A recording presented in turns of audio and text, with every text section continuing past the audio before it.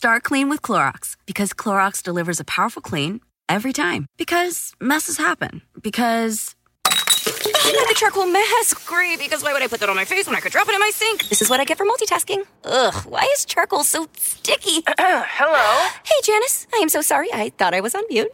No, we don't need to reschedule. I'll just stay off camera. Ooh, yeah, that happens. So start clean with Clorox.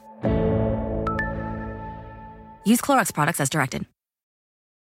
Hey friends, and welcome to the Happy Hour with Jamie Ivey podcast. I'm your host, Jamie, and I'm so glad you're here. Each week on this show, I invite a friend to join me, and we chat about the big things in life, the little things in life, and everything in between.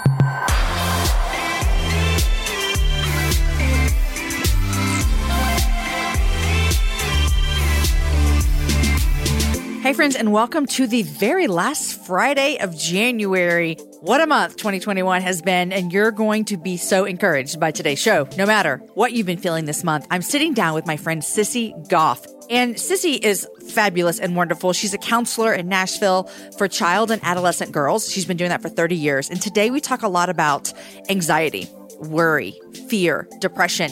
She works with a lot of adolescent and child girls, but today's show is for everybody. I found myself as a mom leaning in to listen. I found myself as a person trying to understand my own emotions. She talks about practical steps on how to parent our children through the hardships of teen years. And guys, right now, a lot of us have been having hard moments with the pandemic and isolation and quarantine, and you're going to love today's conversation. And I promise you, you're going to get something out of it. Now, I mentioned it's the last Friday of January, and it is. And in fact, over the last couple of weeks, we told you guys about a lot of fun things. In fact, just on Monday, we told you guys that my husband, Aaron, and I have a new book called Compliment that releases in a couple months. But what I want to remind you of today is that on Monday, the Jamie Ivey Show premieres on YouTube. You do not want to miss this, you guys. Go right now to youtube.com/Jamie Ivey to subscribe. Hit subscribe so you never miss an episode. We start them on Monday. It comes out. We're going to have a live watch party. So join us February 1st, youtube.com/Jamie Ivey for the debut premiere of my very first talk show, The Jamie Ivey Show, on February 1st. Okay, friends, here's my conversation with Sissy. You're going to love this so very, very much. Here she is.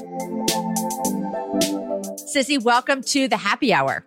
Thank you for having me, Jamie. I'm so glad to be on here with you. This is exciting. We were talking before about how last time we saw each other, our paths crossed at a conference. And here we are, January of 2021, dreaming of the next time our paths can cross at a conference. In real life, I know. In real life and not over Zoom. Sissy, I'm so excited to have you on and to have this conversation. Will you introduce yourself to the people that are listening and tell them what your specialty is and what you do in life? Yes, I am Sissy Goff, and I'm a counselor in Nashville, Tennessee at a pretty amazing place called Daystar Counseling Ministries, where I have counseled girls and families now for almost 30 years, which mainly makes me feel old and tired right now, especially in this pandemic. But I'm really grateful for that work. And out of that, I've been able to write and speak and do some things like that and help beyond the walls of Daystar, which I love to get to do and counsel alongside my little furry pet therapist assistant, the Havanese named Lucy, who helps me every day. So let me tell you, Sissy, I went to my counselor one time and she had to bring her dog to work because she was going to be gone for so long. I said, can you bring your dog to work every time I come see you? Because I held that dog the whole time. And there's nothing better than talking about your feelings and emotions while holding the cutest little puppy dog ever. That is so true.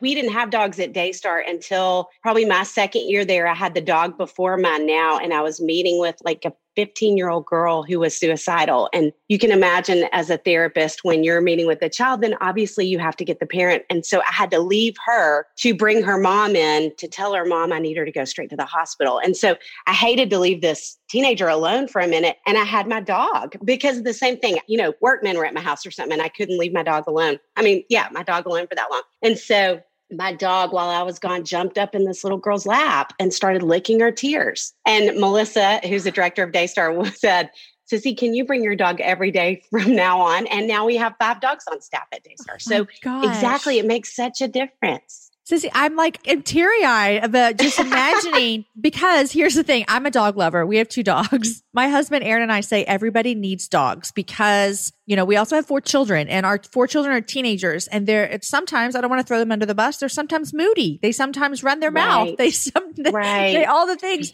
our dogs are never moody and our dogs never run their mouth at us. They are always excited to see us. They are just so steady with us. And so I love that what is your dog's name again? Lucy. Lucy. Mm-hmm. So when people come in to have a session with you, Lucy's always there? She is always there. And she has this silly thing that she does like this, where it's like she waves at them. And, so many kids come to counseling. We go to counseling and we feel nervous. But kids especially do, or mad if they're teenagers often. And so from me, and Lucy starts waving at them, and it just melts them. It disarms them in this really powerful way. So she makes such a difference. I love that so much. Okay, so let's talk about what you do. And you said you've been doing this for 30 years, which I imagine in 30 years, you've probably seen some really difficult things. And I would imagine you've seen some really beautiful things as well, and transformation in people's lives. So you work with teen girls mainly. Am I right about that? I work really from about 6 up through 18. So yes, all ages of girls, really. Okay, so tell me this. I'm a mom to a girl. She's 13. She's and just, adorable. Lovely. Yes. And anyone that's listening, a girl that's in this age bracket. You're an aunt, or you're a teacher, or you're a doctor, or you're a neighbor, or whatever. We all have relationships like this. What are the major things that you see in your clients that are coming in that are plaguing girls in this age group today? And follow up to that, we've all been living through a global pandemic. What have you seen transpire because of that? So I have written all these books lately about anxiety because I've seen it so much in kids, and I've been so worried about kids and wanting to help. And so in the beginning of the pandemic, I was pre-pandemic, I was more worried about little girls because the average age of onset was 8, then it dropped to 6. And so that's Of anxiety. And so that's when we were seeing it start. As the pandemic has gone on, I would say I'm way more worried about adolescents because younger ones, they are filled up often by time at home. And even if they're isolated, they're still connecting with you. I do think they're struggling today more than they were last March when it was new and we were all inspired to be doing all these creative, wonderful family things. We're gardening and we're baking and now we're just like, oh my gosh. Yeah. Get me through this. So now I think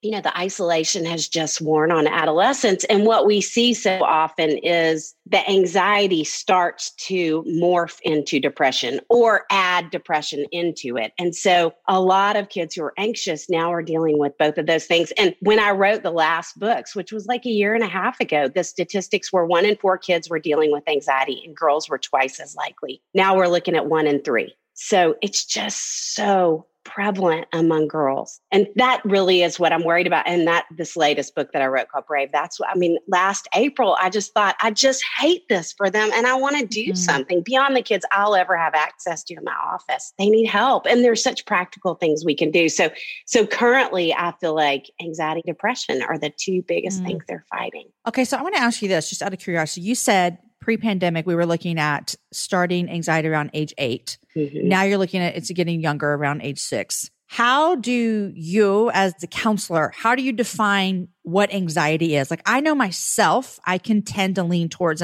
being an anxious person. And by the grace of God, I have I don't want to say coping mechanisms because I don't want to use the wrong words here, but I've learned ways to bring those to Jesus, all the things. How does anxiety in a 6-year-old rise up to the surface? Like if someone's listening, they're like, I teach first grade or I have a 6-year-old. What looks like an anxious 6-year-old? It's hard to tell a lot of times. And there are a few main things I would watch out for. One is body. If they're having repetitive, recurring tummy aches, that would be a big one for little girls or little boys. If they are having a lot of headaches and there's nothing physical going on, if you've gone to the doctor, if you're a parent and they've said there's really nothing happening that we're seeing that's causing it. So recurring physical issues. Another one would be repetitive questions. My kids asked me the same. When they were younger, I was like, didn't I just answer this question? What are we doing here? There you go, Jamie. Okay. Totally. Yes. And that's the thing. The reason they ask it over and over is they never feel like, oh, thank you for that answer. Now I'm fine. I'm going to move on.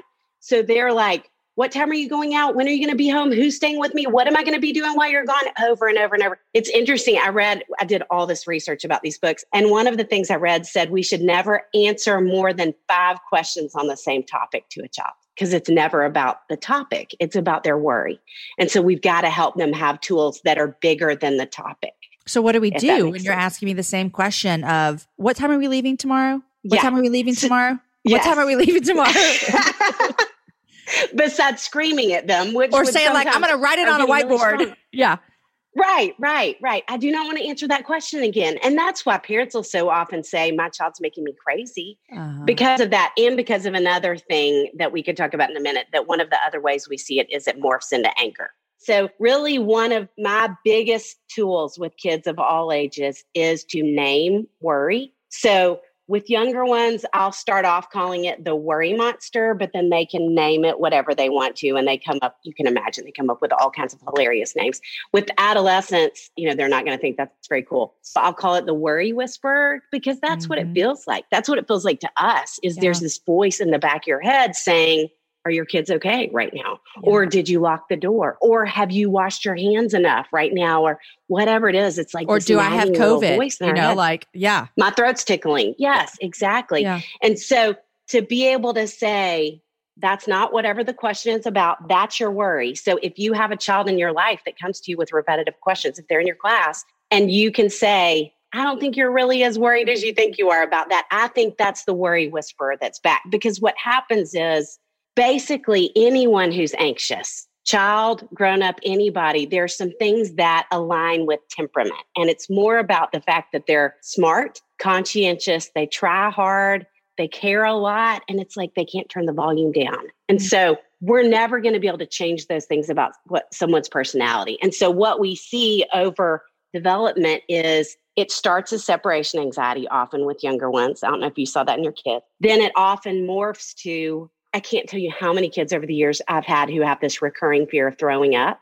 And they often don't throw up, but they threw up once and now they can't stop thinking about throw up. Obviously now it's COVID.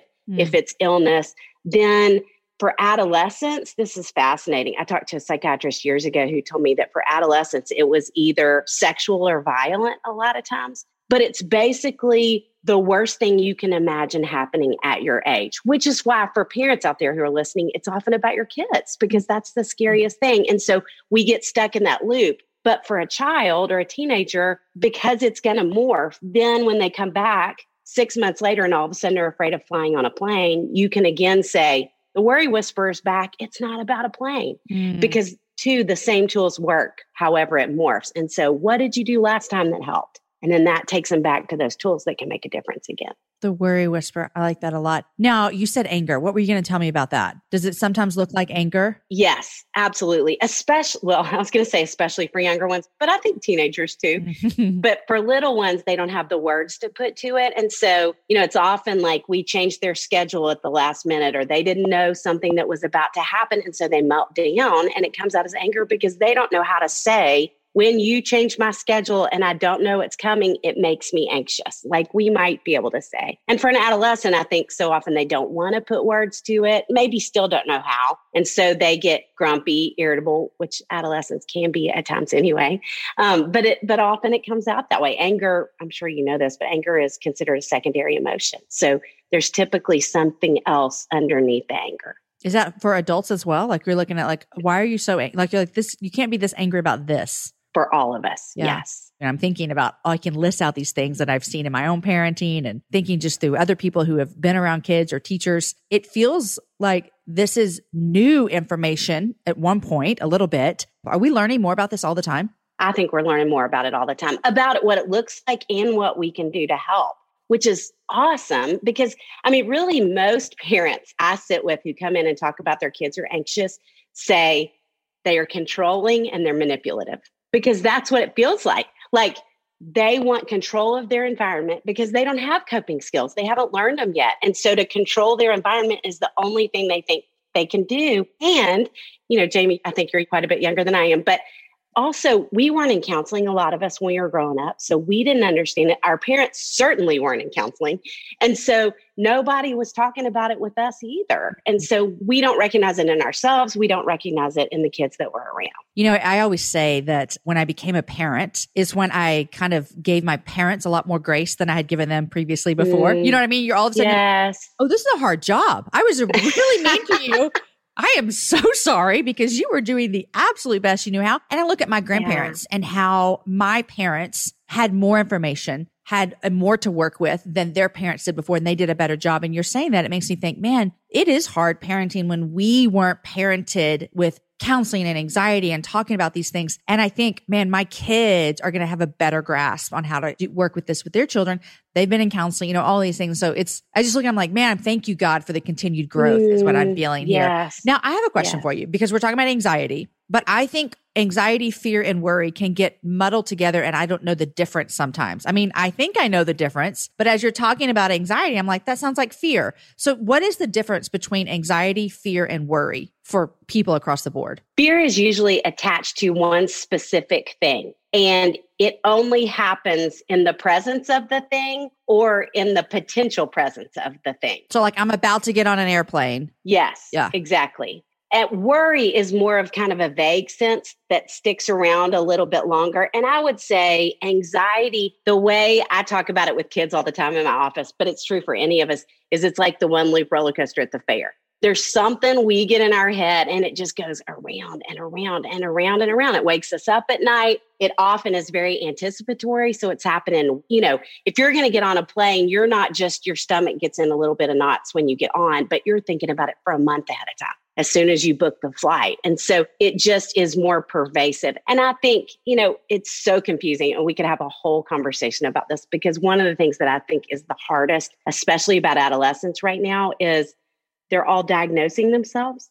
What do you mean by that? There are kids who come in all the time and say, obviously they say I have anxiety. Kids don't say I'm worried anymore.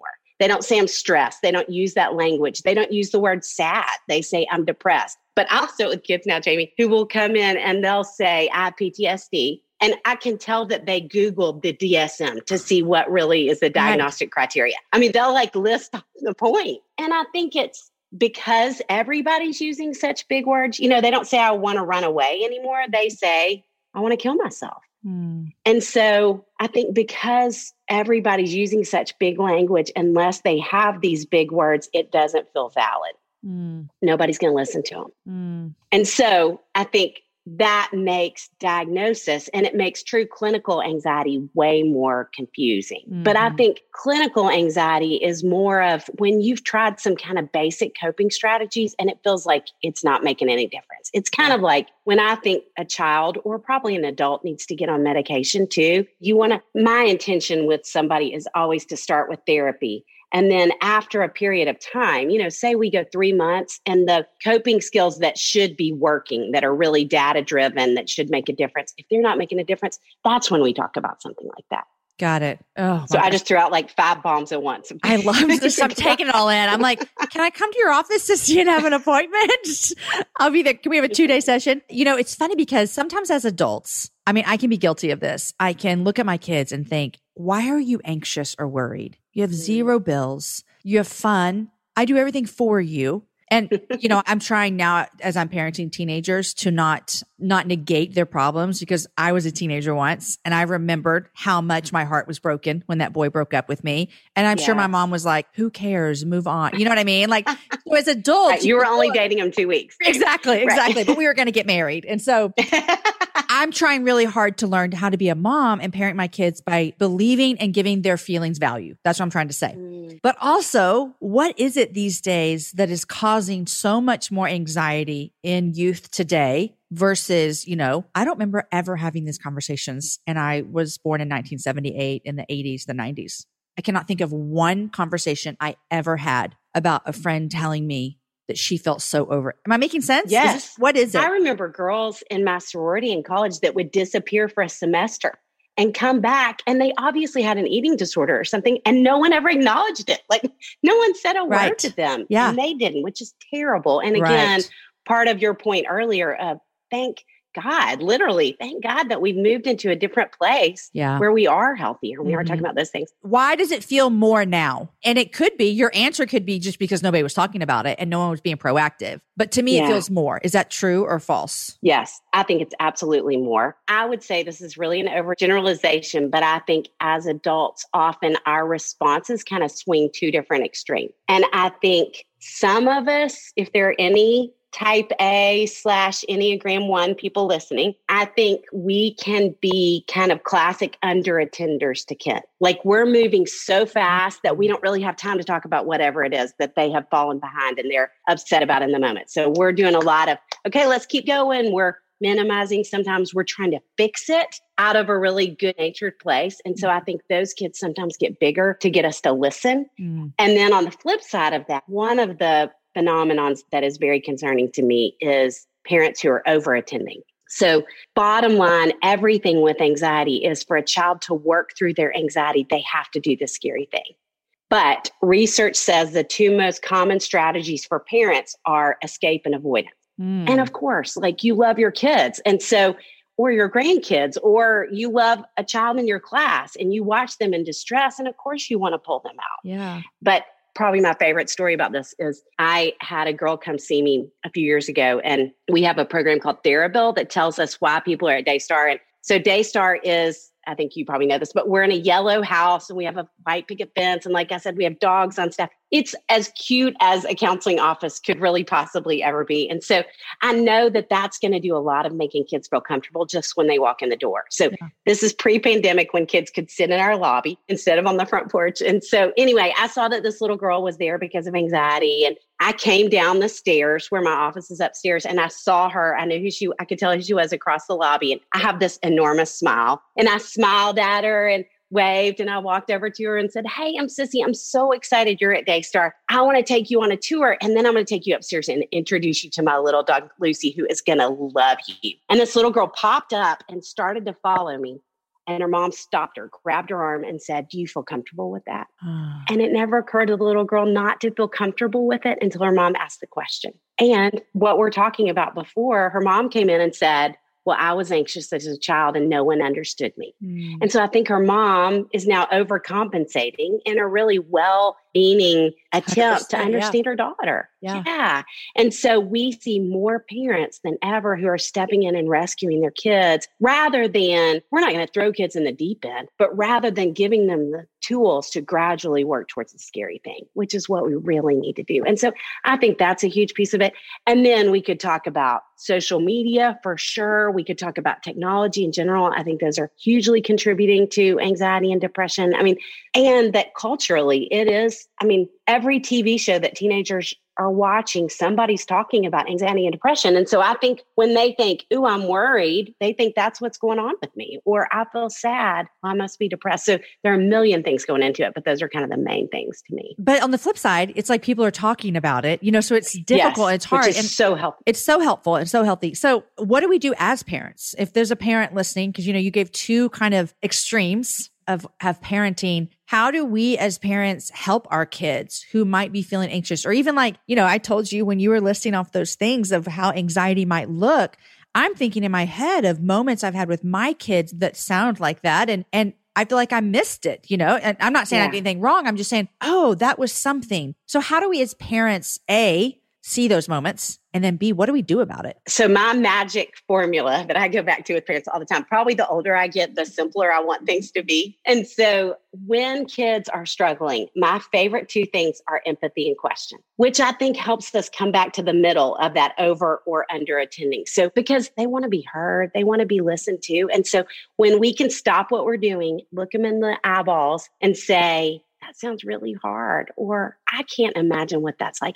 Even statements, and I think, Jimmy, you would totally feel this way too, but I really can't imagine how hard it is to be a teenager today. We were talking about this earlier with a friend here today, and I was like, it is so difficult with the pressures of social media. I guess that's the major thing that's missing from when we were teenagers, but it's just a lot of pressure. Yeah. Even outside of a pandemic, they're just going through so much. And statements like that, I think, are so helpful to adolescents, but that we're just, like counseling 101, marriage counseling 101. What I hear you saying is it feels so silly. And if you've been in counseling, it works. Yeah. And so reflecting back some of the things that they're saying, being empathetic. And then I think questions like, what do you want to do about it? What do you feel like is the right thing? What would God want you to do in this situation? What's your heart telling you? What's your gut telling you? Because especially if a child is anxious, but even if they're not, we want every child to feel capable and competent. And when we ask questions, we are assuming, I believe you're capable of figuring it out. It's like giving them some power. Yes, giving them power too.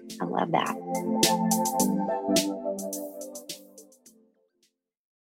If you don't know it, guys, I'm a Texas girl through and through. I've lived here most of my life. I was born here and I love traveling. Here's why I love traveling throughout Texas, because it has a vast landscape of cultures, regions, destinations, and activities, which means there's an infinite number of different travel experiences. And no two travelers are exactly alike, and it means that no two trips should be either. If you're a beach person, well, you can have fun under the sun with Texas's 350 miles of coastline. If you're more of a rugged vacation type, there are campgrounds, hiking trails, and state parks galore. And foodies cannot get enough of Texas's world-famous barbecue and Tex-Mex. Enjoy live music, visit internationally recognized art museums, and check out thrilling cowboy experiences. And now, Travel Texas offers a one-of-a-kind online trip builder that allows users to generate a custom, visually led trip matched to their unique interests. Guys, come visit my state. Visit traveltexas.com/getyourown to get the only trip to Texas that matters. Yours. That's traveltexas.com/getyourown. You guys, in January of 2024, I made a commitment to myself. I wanted to get stronger, which meant I needed to get in the gym, which means I needed to move my body in different ways. You guys know I love to walk. Well, it's spring, and spring is the best time for us to start a new workout routine. It's our yearly collective warm-up, and Peloton is here for everyone's yearly warm-up. This is the best time to get into a good rhythm, to tap into your power and build towards your summer you. I love my Peloton. It accommodates to my schedule with a variety of class links to choose from. I can choose a 30-minute class. I can choose a 45-minute class. If you only have 5 minutes, there's literally a class to get you moving your body in 5 minutes. Peloton has a range of class types fit for every goal and every mood. There are classes if you want to hear country music, if you want to hear rock, if you want to go back to the 80s. If you can't run, take a walking class. Need some grounding? Try yoga. If you want to level up, go for their Pilates or HIIT workouts. Here's what I love is that you can move at your own pace. And that is what I'm learning that my body needs right now. It needs to move at its own pace. Peloton makes the process easier with personalized recommendations and guided programs that take all the guesswork out of working out. You guys, we think about so many things during the day. Let's take the guesswork out. Let's jump right in and let's keep our fitness journey fresh every single day. Peloton has everything you need to get you where you're going. Whether you prefer to run outdoors, row or ride at home, or strength train at the gym, Peloton has something for you. I personally love a good 45-minute hip hop class. It gets me moving. It gets me excited. It's my favorite genre of music. Just ask my kids. Get a head start on summer with Peloton at onepeloton.com. That's onepeloton.com. Start clean with Clorox, because Clorox delivers a powerful clean every time. Because messes happen. Because... Hey, listen, remember how you told me to toss those takeout containers before we left for vacation? And you were like, I'm serious. If that leaks over the counter, it'll be a slimy abomination by the time I get back. And I was like, yeah, of course. Don't worry about it. I won't forget. Well... Ooh, yeah, that happens. So start clean with Clorox. Use Clorox products as directed. Rinse after use if in contact with food surface. This is going back to what I was saying earlier about wanting to validate what my kids are feeling. And because so many times when you just said that, like ask questions, there are often times that I think, please, Holy Spirit, close my mouth. But I want to say, that's so dumb that you're worried about that. Like, have we ever not, whatever. And, Yes. you know, I'm thankfully have used my brain most of the time, but I'm sure I've failed sometimes. We all have, right? Of course. And everybody has. But Yeah. it's so good just to remember that, to acknowledge that and give them power and ask them questions. Do you think sometimes people, and specifically girls that you minister and counsel with, feel powerless because of anxiety? Absolutely, they do. Yeah, I came up in the book for adults about anxiety, the definition I came up with after I read like 23 books about anxiety. So I was even more anxious myself for a while. But the definition was anxiety is an overestimation of the problem and an underestimation of themselves. Okay, say it one more time. Anxiety is an overestimation of the problem and an underestimation of themselves, which you can see based on that when we rescue them, we say, yep, you're right. It's too big. You can't do it.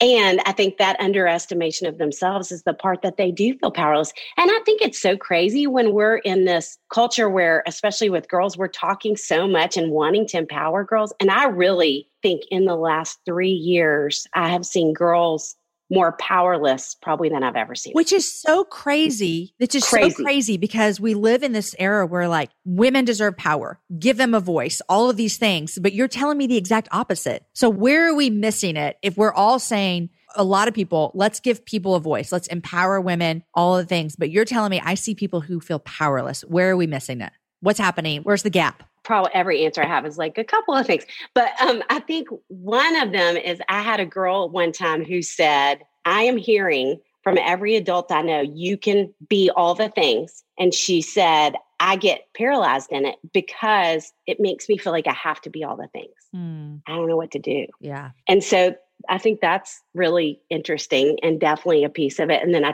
totally forgot the other thing I was going to say. Well, you know, like, I don't know, you mentioned Enneagram earlier, so I feel like I can bring it up with you and it'd be a safe place here. Yes. I'm an Enneagram 6.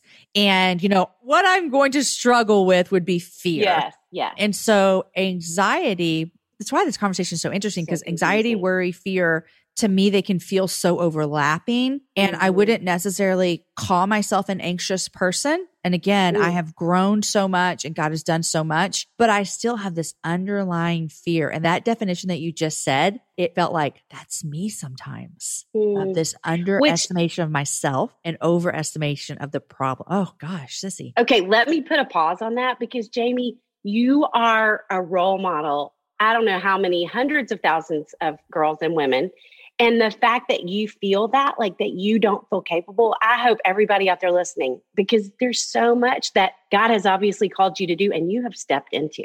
And so that is sure inspiring thought that you really can do it. You can push past it. It's so true. And one of the things that, you know, I don't want to make this an Enneagram podcast by any means, but one of the things that sixes struggle with is believing past successes. And, you know, it would be like always thinking that you can't do what's ahead of you, but forgetting that you did it before. You know, and so it's almost like I can get on this airplane. I've been on an airplane before, you know? And so for me, it'd be like, oh, I can create another podcast. I did this once, you know, but there's that fear of I can't do it. I can't, overwhelming. That's so interesting because that's a trait of clinical anxiety too. Like worry has no memory. So whatever coping skills, whatever you've defeated before, you're not going to remember that you've done it. You don't remember how you did. So crazy. And then from the outside, people will look in and be like, are you kidding me? Of course you can do this. You know, we look at our kids and be like, you played soccer before. Like, you know, you're like, you know, the 7-year-old kid that doesn't want to play. I'm like, you did this last year. You loved it. But there's no memory. Is that what you're talking about? Memory. Yes, exactly. Which is why I think with kids, we have to be their memory and we have to have them do things like journal and keep track of it themselves so they know and can go back to those kind of truths. Okay, Sissy, one of the things I love is you mentioned you've written so many books and you have some resources recently that I've seen. You have a book, Raising Worry-Free Girls, helping your daughter feel braver, stronger, and smarter in an anxious world. You followed that up with a workbook, which I love and I want to hear about, called Braver, Stronger, Smarter. And you followed that up with something that comes out next week called Brave, which is a journal for teens. And so tell me about how do all three of these fit together? So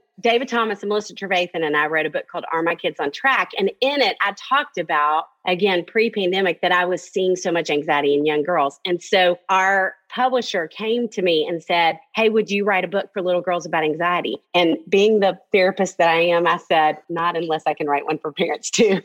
Because if as a parent you're anxious, your child is 7 times more likely to be themselves. So it felt like both needed to happen. That feels kind of like a weight just landed on me when you said that, Sissy. But I mean, we got to know it, but I can see it. And I think the good news in that is I think so often for parents who look at their kids and they feel like they have anxiety, parents feel like they failed them, that they did something wrong, that they, oh no, I'm doing the escape and avoidance or whatever. Parent, it's so easy to feel like you're doing things wrong all the time anyway. And more today, I think, than ever. And so the statistics on that it's genetic means you're also off the hook. Yeah. You know, you are doing things wrong. Everybody is. And I think there's never been a season that parents needed more grace and to give themselves more grace than now. So true. So you wrote that, Raising Worry-Free Girls for Parents. Yeah. So I wrote that for parents. And then kind of like we talked about before, I just got so worried about adolescence. And so I ended up writing Brave last April when we were staying at home and there wasn't a whole lot else to do. I just was typing at my computer. And, you know, it's interesting to do first time appointments at Daystar. We have, I think, 1,900 families currently that are in counseling at Daystar. And so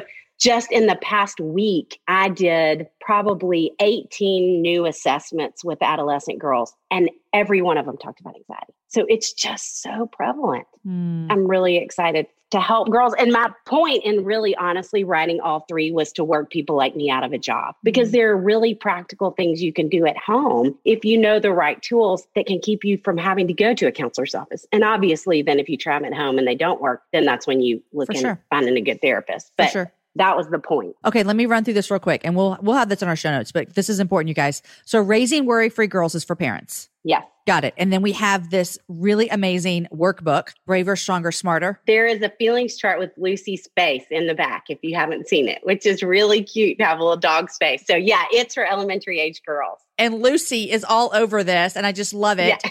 And I read this, and the foreword is by Alina Pitts, who's a friend of the show. She's been on the show before. I know. Mutual friend of ours. So that is for elementary girls. Yes, elementary and early middle. Okay, and then Brave, the journal. Tell me the age group for that. Is, 13 up through high school. But I think college age, when I was writing, I would still like to read. I mean, I need to be remembering these truths myself. Yeah. So maybe any age girl, but especially high school up through college, probably. Middle school, high school. These are such great resources. Sissy, before I ask you I always ask, what people are loving and reading, I wonder if you could just tell us, to me, these conversations always feel helpful. They can sometimes feel a little like I can get to the end of them and feel like heavy, as a mom, and just think, like you said, a lot of parents are struggling with, am I doing enough? Am I a good mom? I mean, that is, and it could be me because I'm an Enneagram 6. I cannot tell you how often I ask myself, am I a good mom? And my husband's like, you're a great mom. And I'm like, am I a great, and so I want you to give a little bit of hope to parents. How can you give us some hope in the middle of, we're still in this global pandemic, parenting is hard, all of the things. What is the hope that you can give us and that you offer parents who come into your counseling center? It's not just because you're an Enneagram 6. I think every parent asks that, probably every grandparent asks that, every aunt, every teacher. I mean, everybody who has a child in their life that they love of any age. And I mean, I think I always go back to the fact that God picked you. He picked you with each of your kids in mind. He picked your kids knowing you were exactly what they need. And that none of that is by accident. And I heard Dan Allender, I love him, and he talked about how children are really one of the only relationships we don't get to choose, which obviously means somebody else picked for you, which is God. Obviously, we believe that. And so I think that truth can take a lot of I'm supposed to be something I'm not, or I can't get there. And that's not true. You have it all inside of you. And I think the other hope I would say in the midst of right now is I really was very concerned 2 years ago about kids and how this lack of resilience. And I think part of it was because kids had never encountered anything hard. And I would say, as much as I'm watching kids struggle right now, sitting with kids every day, I'm seeing these amazing things being birthed in them too, this resilience. And so I think God is doing really good things in the life of your child as a parent, grandparent, however you're connected to kids, and in yours, that we have this truth of suffering produces perseverance, character, and character hope. And there's a ripple effect that is happening daily right now, probably in bigger ways than we have ever encountered in our lives. So good. I often remind myself of both of those truths, and they bring me so much comfort to know that we can't just take God's word and apply it to adults, that it also applies to our children as well. And so He has not forgotten them in the midst of suffering and what we might be going through. Walmart Plus members save on meeting up with friends. Save on having them over for dinner with free delivery with no hidden fees or markups. That's groceries, plus napkins, plus that vegetable chopper to make things a bit easier. Plus, members save on gas to go meet them in their neck of the woods. Plus, when you're ready for the ultimate sign of friendship, start a show together with your included Paramount Plus subscription. Walmart Plus members save on this plus so much more. Start a 30-day free trial at walmartplus.com. Paramount Plus Essential Plan only. Separate registration required. See Walmart Plus terms and conditions. On this episode of Plant Killers, we'll explore one nation's most notorious fruit and vegetable killer, bad dirt. What makes bad dirt so bad? The answer? The ingredients. But fear not, true crime enthusiasts. This story has a happy ending. New Miracle Grow organic raised bed and garden soil. It's made with quality organic ingredients from upcycled green waste like compost and aged bark. Unlike the other guys who can't say the same. Looks like bad dirt's murdering days are over, thanks to Miracle Grow. Join us next time on Plant Killers. All right, Sissy, what are you loving? What are you reading? What are you just dying to tell your friends about that you love? My favorite author is Frederick Buechner. Okay. And I'm reading a book by him called The Remarkable Ordinary. And have you ever read him? I have not. He's one of the most beautiful writers. And as a believer, I mean, he just offers so much grace and so much. There's something about he draws out the humanity, I think, of all of us and just covers it with grace. And so I love this guy. He's probably 93 years old now and still with us. And I mean, he's amazing. So I would talk about any Frederick Buechner book to anyone. So how many am I supposed to say? However many you want. You got 3 for me. Do you watch TV? I love TV. Yes. What do you love? I have to do a lot of self-care, as a therapist. TV is one of my favorite branches of that. The thing I probably had the most fun watching recently is Ted Lasso. Everyone's talking about it. I'm 2 episodes in and I feel like I want to start over because I watched the 2 when it first came out and I was distracted. I was probably on my computer. I want to give it what it deserves. Well, and I think it's a little bit like The Office. Like I could only watch a little bit of The Office because it felt so cringy. Like, please stop saying that. Don't do that. That feels terrible. I think when you're really conscientious, sometimes certain shows can just do you in. And Ted Lasso in the beginning is a little bit like that, but it comes around. Okay. It totally comes around. Okay. I do have to ask you this as a therapist. Have you watched the show Defending Jacob? No, I keep seeing it. It keeps popping up on things. How is it? Well, I don't want to talk too much about it because I don't want to give anything. I just finished it last night, so it's heavy on me and I have not found one person today that I've interacted with that's seen it. And so I'm dying to have a conversation about it. But after you watch it as a therapist, let's just have a little FaceTime and you can counsel me through it. Oh my gosh. Totally. Okay. I'll have to watch it. Okay. So tell us, I'm going to give it in. And then you got one more? Yes. Third thing is, so I have a little sister. My family story is that I was an only child till I was 16. And then my parents told me they were pregnant, which evidently my response to my mom was, I didn't know y'all did that anymore. Of course you didn't know they did that. Totally. Yeah. So I have this little sister who's my only sibling and she has a clothing store in Nashville, which is so fun and sometimes dangerous for me, but mostly fun. And she has started selling these neoprene bags and I got a camo neoprene bag with this cute hot pink stripe down it. That's probably my third favorite thing. Oh my gosh, that sounds amazing. And I'm in Nashville all the time. I have to go to her store. You have to go to her store and you'll have to text me and I'll meet you over there. It's called Kay McCarthy. Okay, so I'll text you. I'll meet you there. We'll have lunch and we'll talk about Defending Jacob. That's such a great plan. I'm so excited. I love this plan. Sissy, thank you so much. I mean, I feel like there are some people that we have on the show that I hope other people get something out of the show, but I leave with like notes and like, I want to listen to this again so I can learn as I parent my kids and just have conversations with young girls as well. It's just important. And so thank you for your work is what I want to say. Thank you for your work that you're doing. And thank you for the resources that you're helping all of us who have girls in our lives that we are loving and ministering to. It's such a help for us. So thank you so much. Thank you for the work you're doing and how you're ministering to all of us too.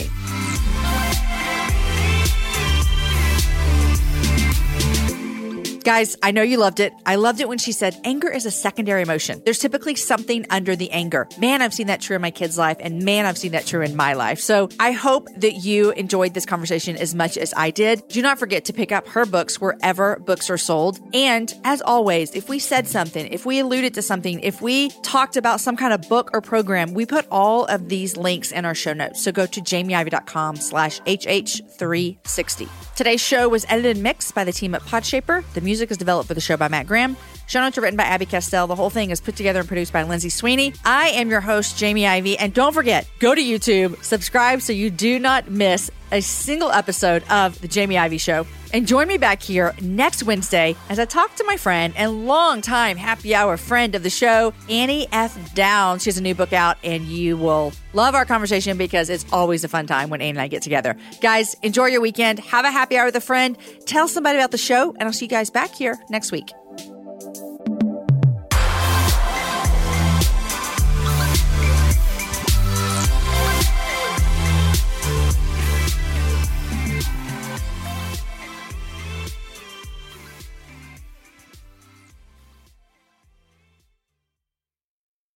Walmart Plus members save on meeting up with friends.